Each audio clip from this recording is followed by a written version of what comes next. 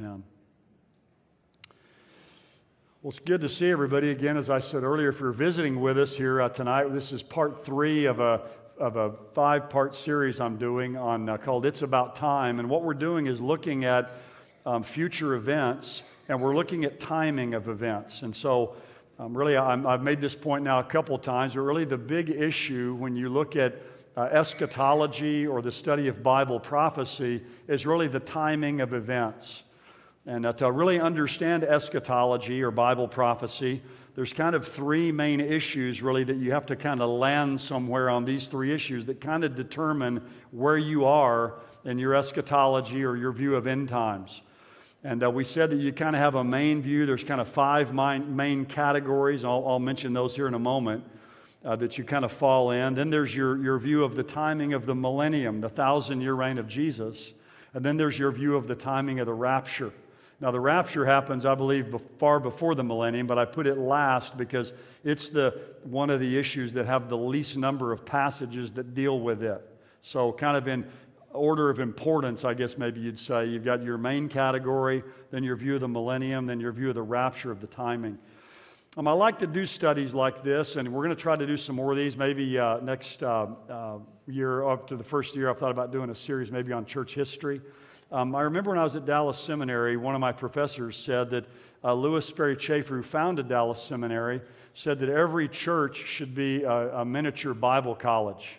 And I think that's true in many ways. And it doesn't mean that every service we have, that it's just, in-depth, detailed teaching on certain topics. But certainly at times we need that in the church because we need to have our minds challenged. I think within churches today, the Bible is being taught less and less, and people are being challenged less and less to think and to understand how to interpret the Bible and kind of what different views are in categories theologically. So I don't want that to be true here at our church. I want people here, I want us to know these truths. And I know all the things we're talking about here. Not everybody's going to go out here and remember all these things. But my experience has been growing up in the church, I'd hear something kind of the first time, and maybe I kind of grasped a few things about it. Then I'd hear about it again. It was kind of like putting another coat of paint over it, and then I'd hear it again. And so you kind of build your theology in these different areas over time as you kind of hear different parts of truth. Kind of maybe from different angles over a period of time. So that's what we're doing here in this study. And tonight I want to finish on the millennium. And then the next 2 weeks we're going to look at the timing of the rapture, what we believe about that. So let me just give a little review. I know some of you weren't here last time. So there's these main interpretations of the book of Revelation, but really it's kind of your overall approach to prophetic passages. And we said that there's 4 main views, and then there's a 5th one called eclecticism that kind of mixes them all together. But preterists believe, the word preterist is from the Latin word preter, which means past. So preterists believe that most or all of the prophecies in the New Testament were fulfilled in and around AD 70 with the destruction of Jerusalem. Some of them believe that there's still some future prophecies. Other preterists, called full preterists, believe it's all been fulfilled, and that we're in the new heaven and the new earth now. It's like I said before, that's depressing. But that's the preterist view. And preterism, again, if you get online, there are literally thousands. There must be thousands of preterist websites out there. It's a view that's really gained in popularity over time. So a lot of preterists out there. Then there's historicists who believe that but prophecies being fulfilled between the first and second coming of Jesus, that what we have is kind of especially in the book of Revelation, is a panorama of this age. And we said the main weakness of that view is that people just tend to interpret the prophecies then in their time, and there's really no consistent interpretation of what these things mean. It's kind of a floating, moving target. The reformers were historicists. Martin Luther, Calvin, and others. It gained a lot of popularity during that time. Not as many historicists today. The idealist view, again, I've said, is probably the main view out there among scholars. It's that there's really no historical fulfillment of many of these prophecies, especially the ones in Revelation. It's just really a prophecy of the ongoing battle between the church and the world, between the 2 comings of Jesus. So you're not looking for real historical fulfillment or concrete fulfillment of these events. The problem with that is, as I said before, it really goes against Jesus' own interpretation in the book of Revelation, where he points to several things in chapter 1, and he gives those symbols a concrete meaning, or in other words, they have a referent, or whatever they refer to as literal. So I think it betrays Jesus' own key, if you will, to how you interpret the symbols in the book of Revelation in chapter 1. So the view that I hold, the view that we teach here at Faith Bible Church, is futurism. And that is that many of these prophecies in the New Testament are yet to be fulfilled. And in the book of Revelation, chapters 4 and following are future. So they refer to literal people, literal events that will take place, future even to our day. And so, again, when you think about just your overall view of eschatology or end times, you have to pick one of these kind of categories that's going to be your grid through which you see things. And so the view that I take is called, again, the futurist view. And I think it's the only view where you can have a consistent, literal interpretation of these prophecies and be consistent in that. So that's why I hold that view. Now, we started last time looking at the millennium, and I'm not going to go back and repeat what we said last time, but the millennium's the 1,000-year reign of Christ. Millennium's the Latin word for 1,000 years. I call Revelation 20, where that's mentioned, Satan's chain, the Savior's reign. I mentioned how Dr. Dwight Pentecost at Dallas Seminary said a larger body of prophetic scriptures devoted to the subject of the millennium, developing its character and conditions than any one subject. Now, if that's even close to being true, then, talking about the millennium is not just kind of some pie in the sky, kind of small issue out there. It's an important issue for us to understand it. A lot of passages reflect upon this issue. Now, we said there's three main views of the millennium. The amillennial view, the millennium is being realized today. The 1,000 years is not literal. We're in the kingdom or the millennium now.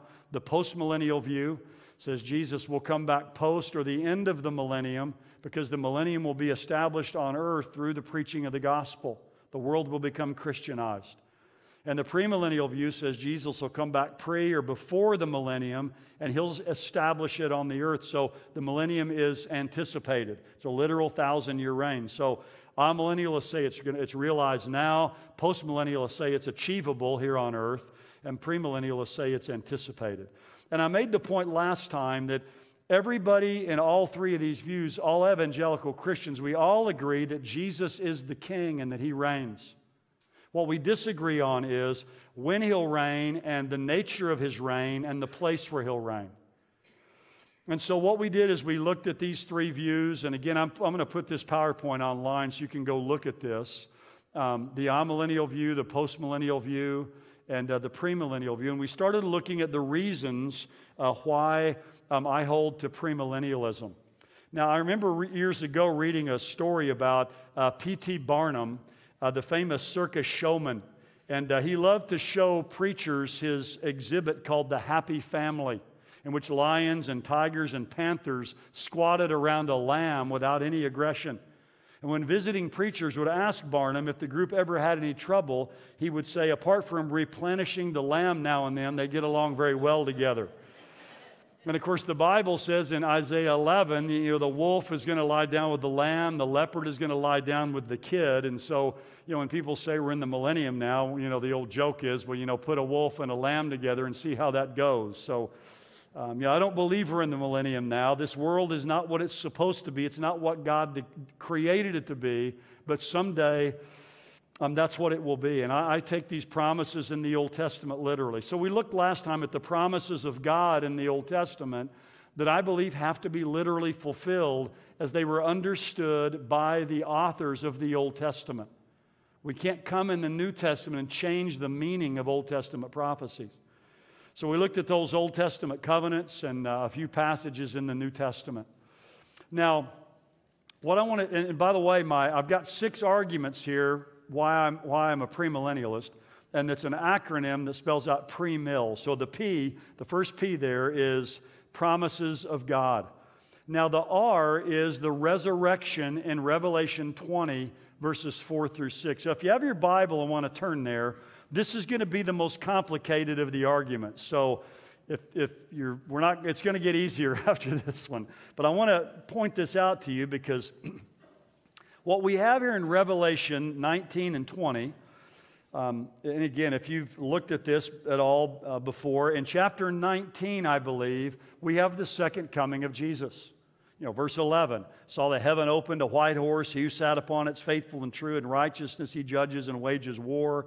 He comes back to the earth, he defeats the armies that are gathered there, he throws the beast or the Antichrist and the false prophet alive into the lake of fire. And then it says in verse 20, and I saw an angel coming down from heaven, having the key of the abyss and a great chain in his hand.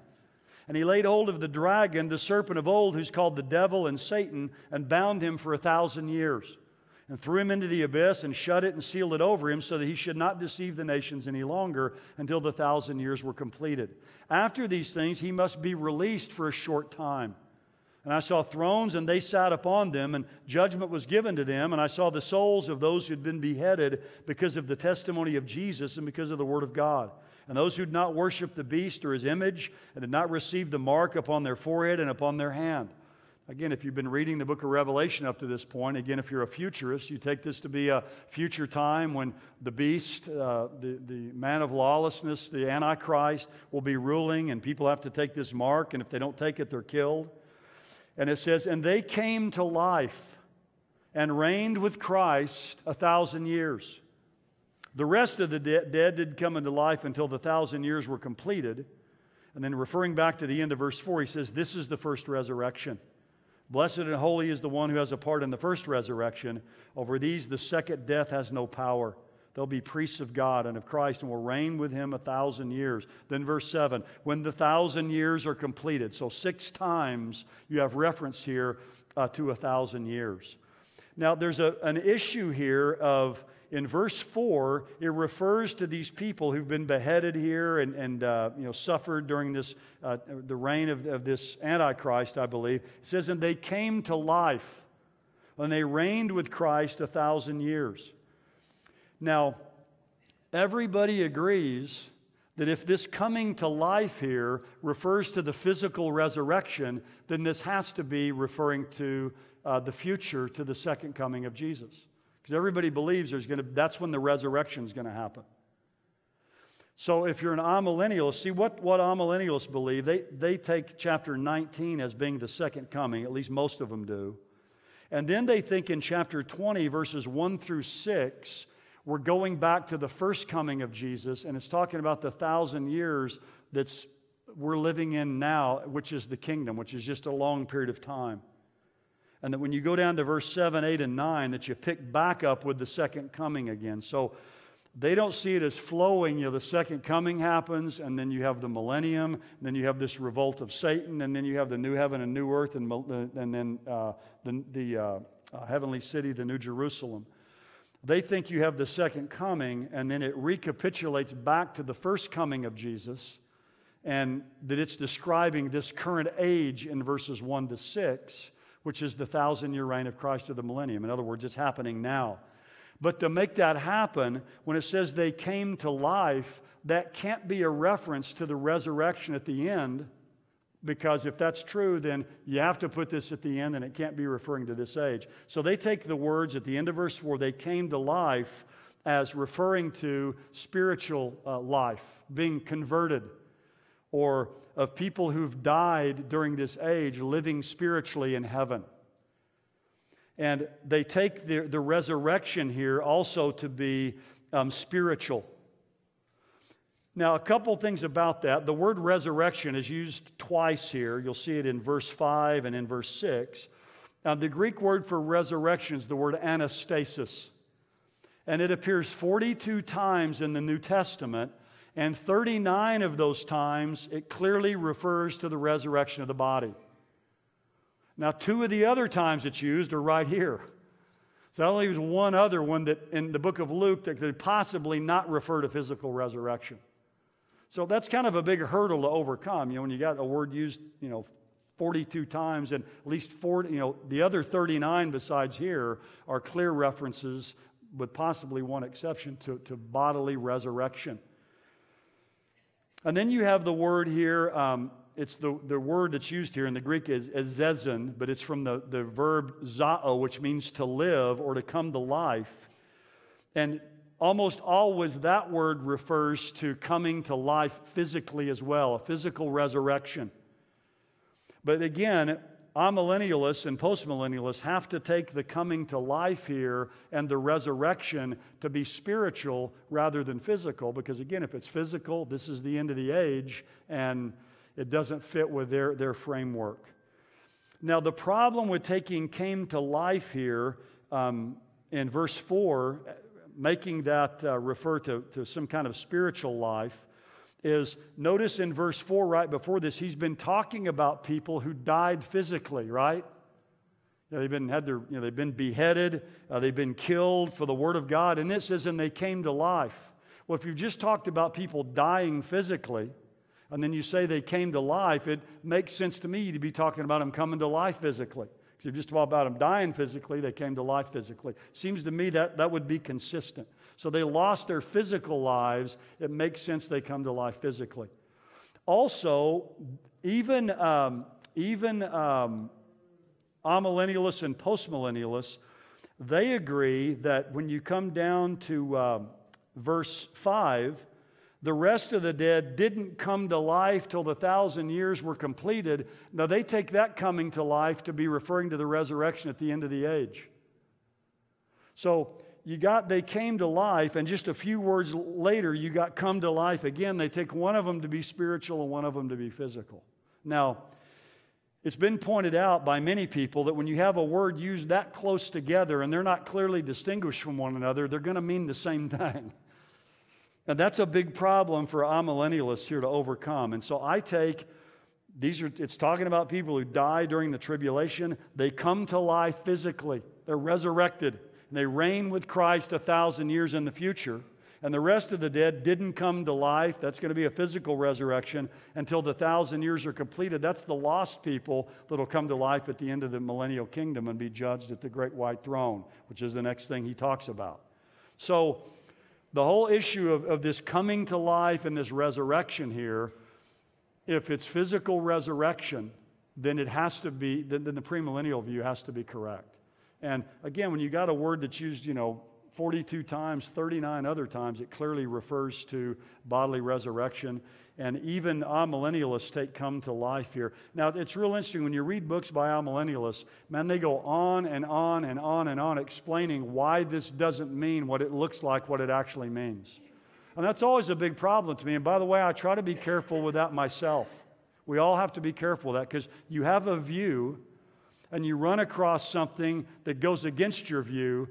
And to me, if you have to work too hard to prove how that fits in with your view, maybe you need to change your view. We can all be guilty of that, but with amillennialists, especially in passages like this, they'll even make statements sometimes like, if you were just to read this, for face value, it seems to be referring to physical resurrection, but let me tell you why it doesn't mean what it looks like it actually means. And when someone tells me that about anything in the Bible, the alarms start going off and the red flags start going up. So, if you just read this here, these people are coming to life physically. They're being resurrected. It points to the end of the age. And then they're reigning with Christ 1,000 years, which looks at, and again supports this idea of the premillennial viewpoint here. So that's the R. So the P is the promises of God, these Old Testament promises that have not been fulfilled, that have to be literally fulfilled, and they'll be fulfilled, I believe, in that coming Messianic age in the future. Then we have this resurrection here. If it's a physical resurrection, if that's true, then premillennialism is the only option. Now, the E here in our acronym is that premillennialism is the earliest view. Now, I mentioned this last time, but they weren't called premillennialists in the early church because the word millennium is a Latin word, and they spoke Greek in the early church. So that was the lingua franca of the day, the language of commerce. So they were called chiliasts because the Greek word for 1,000 is chilias. So in the early church, people who believed in a literal 1,000-year return of Jesus after he came back were called chiliasts. And this was the view of the early church. And again, when you read books by amillennialists, they try to get around this, but they do it it's very cumbersome for them to do that. And I'll just share some things. I'll just read you what people say. the earliest person that we know that was a chiliast after the apostles was a man named Papias. Now you notice Papias was born in AD 60 and he died in AD 130. And we don't have writings of Papias, we just have fragments of his writings. But he was the bishop of Hierapolis. I've been to Hierapolis. It's near Laodicea, near Colossae. It's down in the Lycus Valley there in modern-day Turkey. But he wrote these 5 books called Expositions of Oracles of the Lord. And all we have is fragments of that. But later on, a man named Irenaeus, and we'll talk about him in a moment, but Irenaeus was the greatest theologian probably in the church of the 2nd century. He wrote a famous book called Against Heresies, where he was taking on Gnostics and all of that. But Irenaeus said about Papias that he was a hearer of John and a companion of Polycarp. So Irenaeus says this guy Papias knew John. He used to listen to John teach, and he was also a companion of Polycarp, who was martyred in the early church, but who died in like 155 AD. Now again, I'm throwing a lot of names at you here, and hopefully we can keep these straight. But Eusebius, the guy I've got mentioned here, Eusebius was around in the 300s AD, and he hated chiliasts. He didn't like the view of a literal 1,000-year reign in the future. But speaking about Papias, Eusebius said this, among other things, he says there will be a period of 1,000 years after the resurrection of the dead when the kingdom of Christ will be set up in material form on this earth. So Eusebius, who didn't like this view, admitted that that's the view that Papias held. Now, to me, this is significant because Irenaeus said Papias was a hearer of John and he was a companion of Polycarp. Now, to me, if Papias was taking a view different than John's view about the 1,000-year reign of Christ, you'd think somewhere Papias would have said, by the way, I'm disagreeing with John on this, But he just states this view that he believes in a literal 1,000-year reign of Christ after the resurrection of the dead.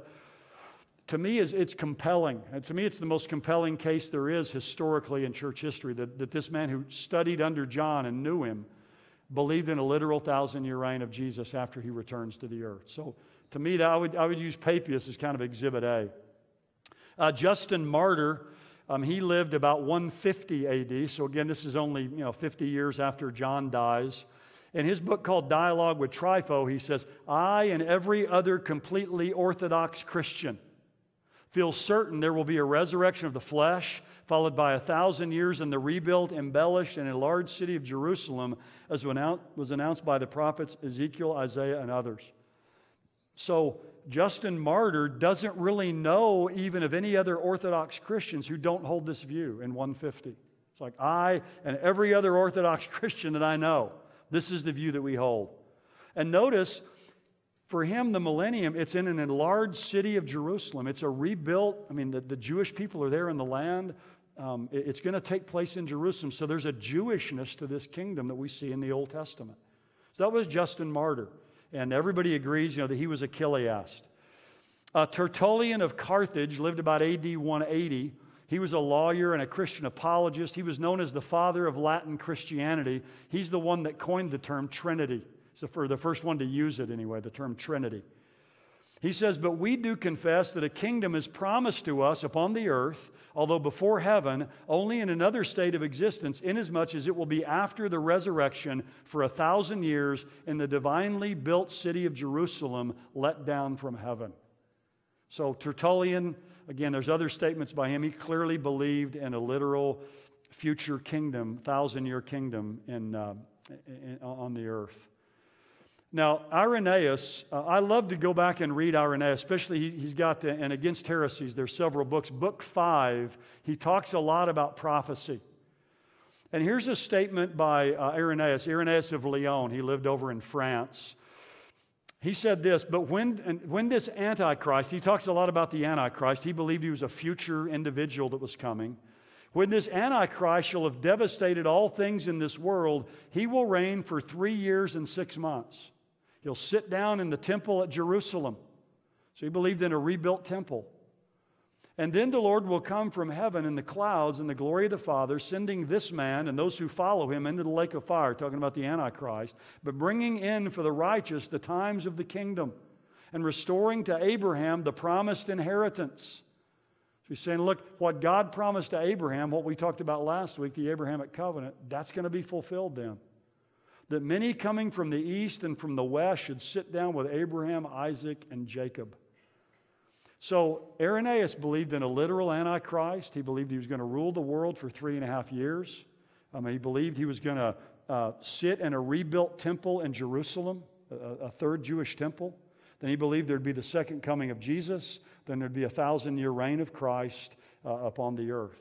Basically the same thing that I believe. It's the same basic eschatology. So, again, when a lot of people act like today that the view that folks like myself hold is kind of like tabloid Christianity or a bunch of wackos, you're just getting stuff from the headlines or whatever. I mean, you go back and read Irenaeus, he said the same thing we say, basically. Victorinus of Patau. Patau was modern Slovenia.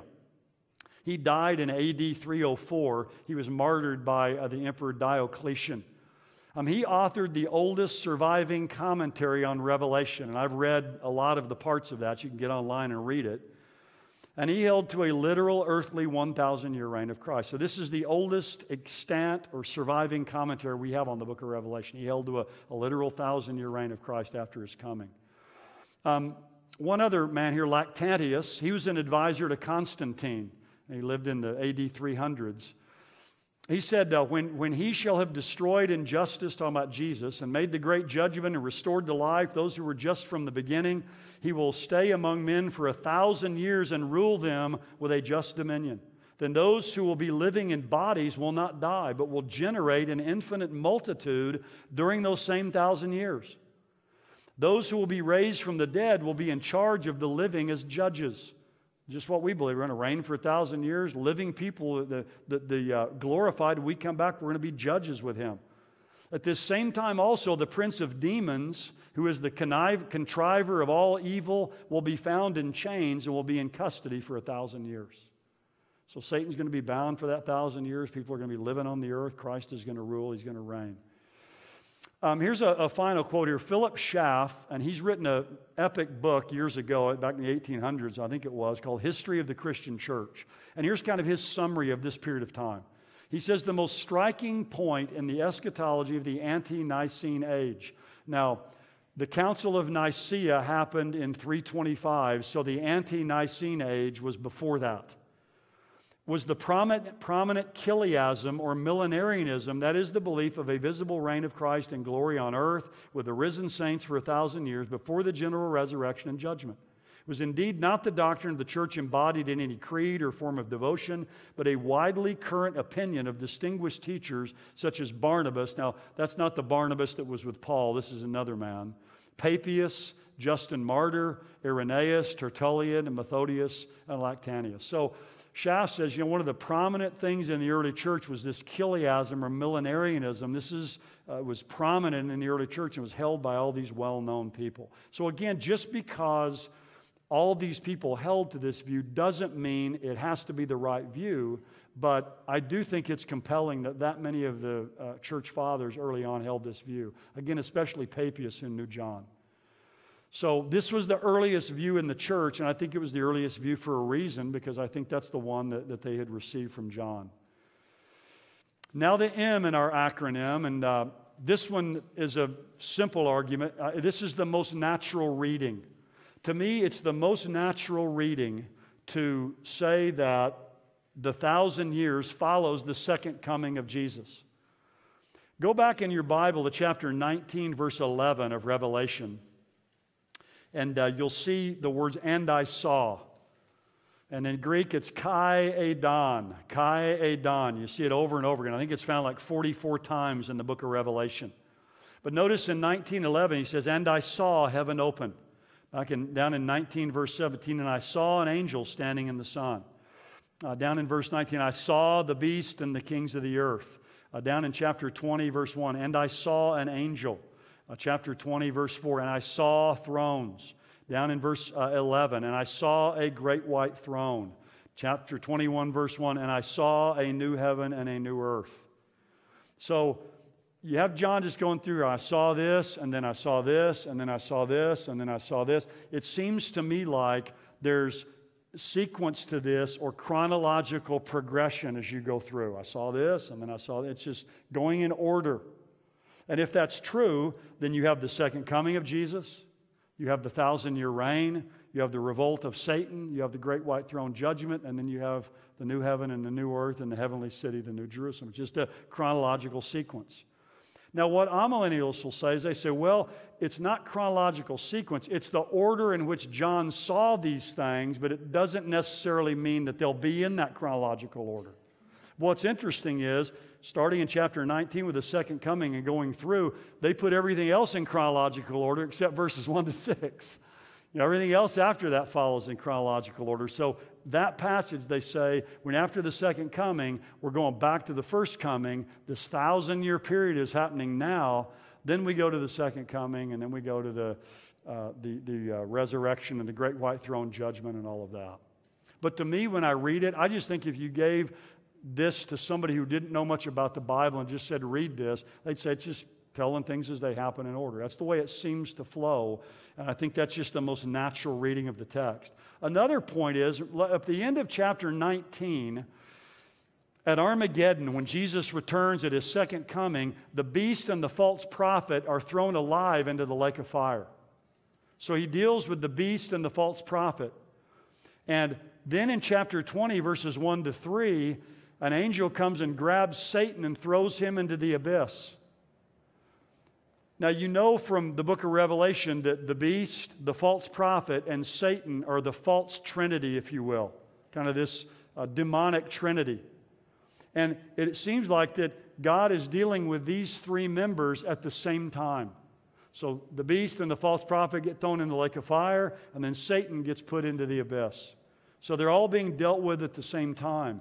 To me, to say that the beast and the false prophet are dealt with here at the end of verse 20, and then in chapter 20, verse 1, you're going all the way back to the first coming of Jesus, where Satan's being bound there.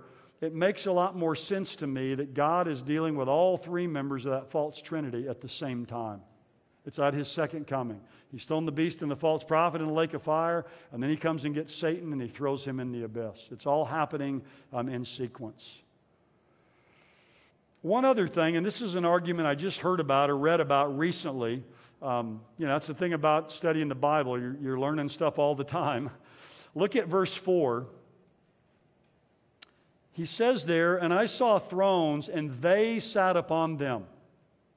Now, what's interesting there, that word they, there's not a near antecedent to that word. A lot of you know when you've been married for a long time, so a lot of times Cheryl, I'll be driving along, and I've been thinking about something in my mind. I'll just say, he did, you start into some conversation, you go, who are you talking about? Who's he or they or whatever? You've been thinking about it in your own mind, and you launch into this deal, and people are kind of wondering, who's the they or the he or whatever? Well, when you come along, and in verses 1 to 3, it says, I saw an angel coming down from heaven. He gets Satan, throws him in the abyss. He's bound for 1,000 years. And then verse 4 just says, and I saw thrones, and they sat upon them. You say, well, who's they? If you go back in the chapters, and you can look at this on your own, the nearest antecedent, and again, when you have a pronoun like this, like they or he or him, you're trying to think, well, who is this? Is all the way back in chapter 19 and verse 14. And the armies which are in heaven, clothed in fine linen, white and clean, were following him on white horses. That's looking at the people that are coming back with Jesus at his second coming. And that really is the nearest grammatical antecedent to the word they. So it's looking at, I saw thrones and they sat upon them. Now, if that's true, then chapter 20 has to follow right after chapter 19 to have any kind of meaning to who they are. I mean, if you're got the second coming here, and then chapter 20, we're going all the way back to the first coming of Jesus, the they here doesn't mean anything. Now, what amillennials and others try to say, they say the they is the people described in the later part of the verse in verse 4. And I saw the souls of those who'd been beheaded and so on. But it's odd to use a pronoun like that before you describe who you're talking about. So I think the they there, if it's the people who come back with Jesus, that gives continuity again to this whole passage and makes it a more natural reading that this is talking about events that happen after Christ's second coming. Now, to me, one of the most compelling arguments for this premillennial view is the incarceration of Satan. Verse 21-3 says, an angel comes and he binds Satan and he puts him in the abyss. And notice verse 3, Satan is thrown into the abyss. And by the way, the abyss throughout Scripture is the prison house for evil spirits.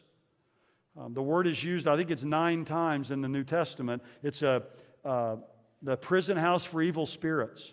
And Satan is thrown into the abyss. It's sometimes called the shaft of the abyss. Some older translations call it the bottomless pit. And shut it and sealed it over him so that he should not deceive the nations any longer until the 1,000 years were completed. Now, amillennialists say that when Christ came at his first coming, that Satan was bound in the sense that he can no longer deceive the nations like he did before. Well, it looks to me like he's still doing a pretty good job of it, when you look at our world today. So to have Satan bound, because they say this 1,000 years, the millennium, that's a spiritual kingdom that we're in now. And Satan has to be bound then during this time because he's bound during this 1,000 years. It's a big problem for their view. So they say that Satan's power is curtailed and restrained. Now, you go to 2 Corinthians 4, 3 and 4, and it calls Satan the god of this world, who blinds the minds of the unbelieving. Ephesians 6, 10 through 18, it tells us all about the armor of God. To put on the armor of God, we can stand against the principalities and powers and spiritual forces of darkness in heavenly places. 1 Peter 5, 8 says that Satan is roaming about like a roaring lion, seeking someone to devour. And literally it means to gulp them down. That's a sobering thing to think about. And then I've got this statement here. I know some of you have already read it, but if Satan's bound today, he must have a long chain, people say. But there's another verse in 1 John 5:19 that says, the whole world lies in the power of the evil one. Literally in the Greek, it's just the whole world lies in the evil one. Now, how can Satan be bound when those kinds of statements are made? To me, the idea that Satan is bound today in the shaft of the abyss, not being able to deceive the nations, is contrary to the way Satan is pictured in the New Testament. And many people have pointed this out. In fact, Wayne Grudem, he's a well-known theologian, he says, when it says that Satan was bound, he was thrown into the abyss, they shut it and they sealed it over him. He said, how could you say any more clearly, if you wanted to, that Satan's taken out of the way and out of the picture? There's no way you could say it any more clearly than that. And to say that Satan's power is just curtailed or restrained, or that somehow he can't deceive the nations or whatever, to me, that's one of the most difficult points I think they have to make to show how Satan is really bound in that way today.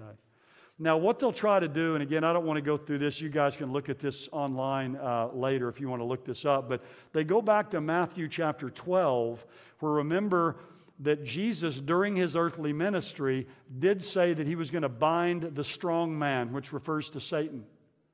But I think what that means in the context is Christ was binding Satan then in the sense that he was coming into Satan's domain and casting out demons and all these kinds of things. If you put Matthew 12:29 and Christ saying he's going to bind the strong man and Revelation 20 side by side, in Matthew 12:29, Christ binds Satan. Here it's an angel who binds him. In Matthew 12:29, Satan was bound so that Christ could plunder his house by casting out demons, whereas in Revelation 20, it's to prevent Satan from deceiving the world.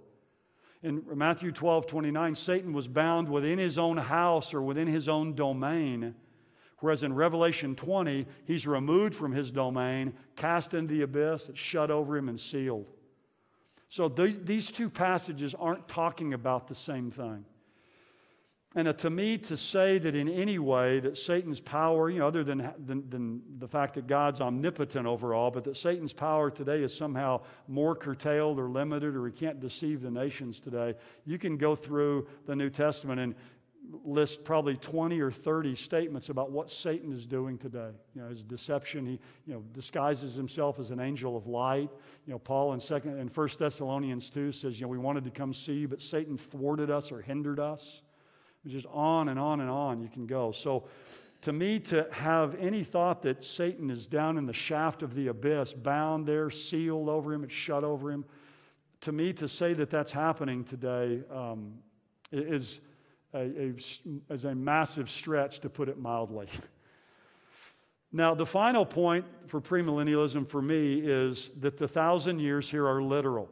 So again, if you're amillennialist or postmillennialist, the 1,000 years is this current age, so it's not a literal 1,000 years. And of course, they always like to say, 1,000 years, it's just kind of a big round number, so, surely this isn't meant to be taken literally. 6 times, though, in 7 verses, you have 1,000 years. So, it's repeated over and over and over again. If it's something symbolic, you wouldn't think it'd be repeated that many times. Also, I believe time periods repeated over and over again in Revelation are literal. You have times, and half a time, 42 months, and 1,260 days. That's 3.5 years. All 3 of those are equal, but they're repeated over and over again.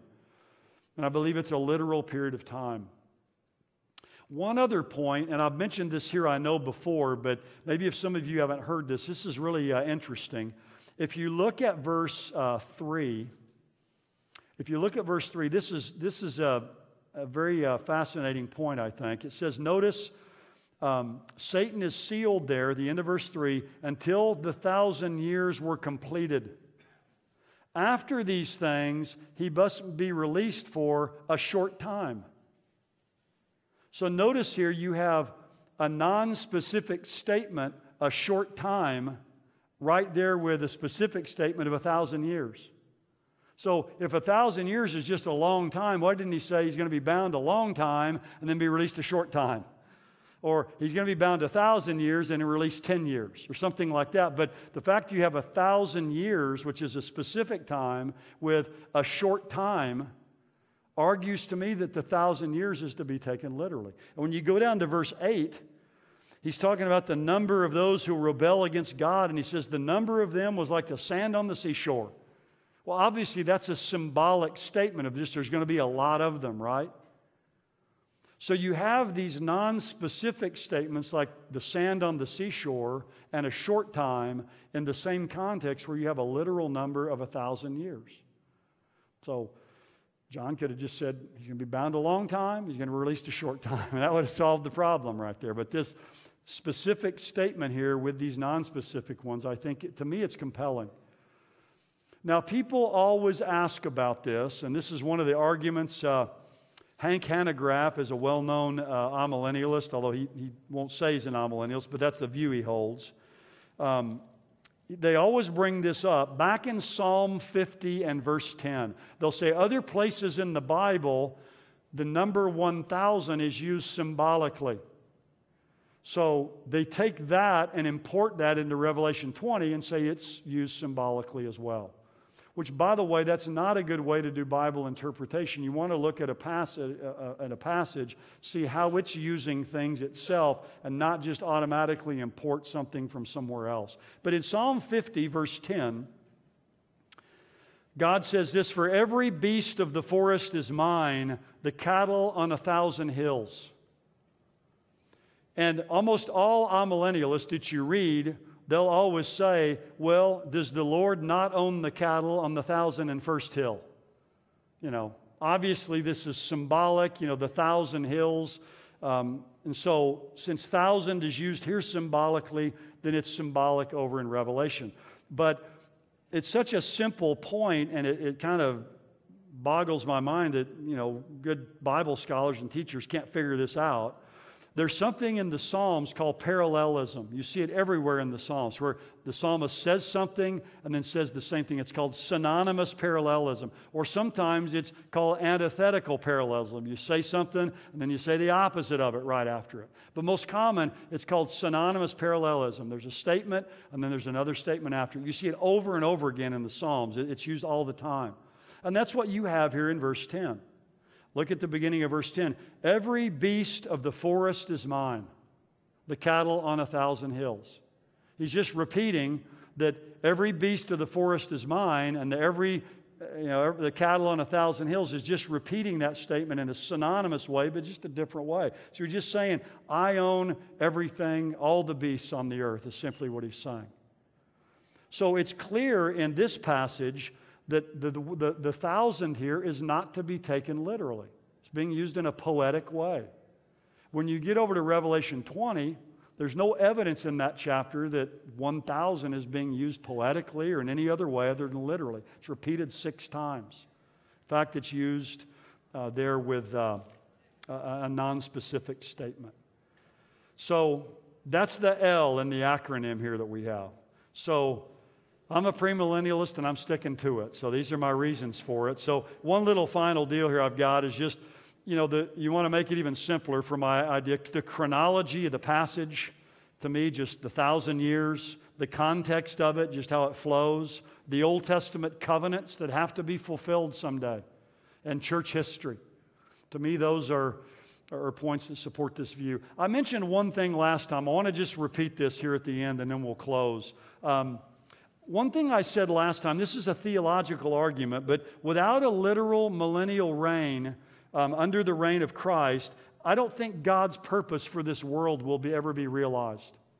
If the first Adam failed and took the world into sin, and God wanted him to take dominion over the earth, and he failed, and Jesus is the last Adam who will come and fulfill on this earth what the last Adam failed to do. And if Christ just comes back at his second coming, we go right into the new heaven and new earth, and there's no reign of Christ on the earth, then I think God's purpose for this world will have been thwarted by Satan. And I want to read a couple of quotes, real simple ones that make that point. Dr. Pentecost said this years ago, God's purpose for the earth would be unrealized, and the problem generated by Satan's rebellion would never be resolved. Thus, the physical, literal reign of Christ on the earth is a theological and biblical necessity unless Satan is victorious over God. And then James Boyce says this, to my mind, the best ultimate reason why there must be a literal millennium is that only in a literal millennium do we have a meaningful culmination of world history. There's a meaningful culmination of history. It's all going to culminate there when the last Adam comes and rules the earth and takes dominion that the first Adam was supposed to do. I'll close with this story. Johann Sebastian Bach, the famous composer, he often slept more than he should. A lot of geniuses are like that. He'd sleep a lot, and his kids had a way to wake him up. They'd go over to the piano, and they'd begin to play a composition. And when they would get to the last note, they would stop, and they wouldn't play the last note. And it worked like a charm. It would always get him up. He couldn't stand to have that last note hanging out there in the air. And so he'd come over there and he'd play that last note. Being a musical genius, it just drove him crazy. He couldn't sleep anymore. And the person that's told this story says, in the same way today, we're waiting for the last note on the final page of God's song of victory. God will not leave his grand composition without striking the final note. And that final note is the Messianic kingdom of Jesus Christ.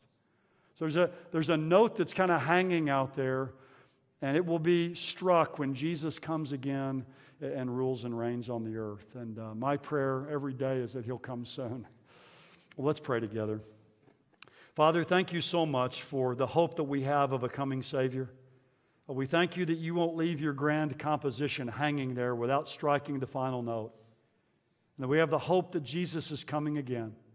He's coming back as King of Kings and Lord of Lords, as the second Adam, to do what the first Adam failed to do. Father, I thank you that we will rule and we will reign with him forever and ever. We pray that he will come soon. We ask these things in his dear name. Amen. Well, next time we'll look at the rapture, and I'll talk a lot about just different views of that and the timing. So anyway, I think it'll be something that will be enlightening, some things you probably haven't heard before.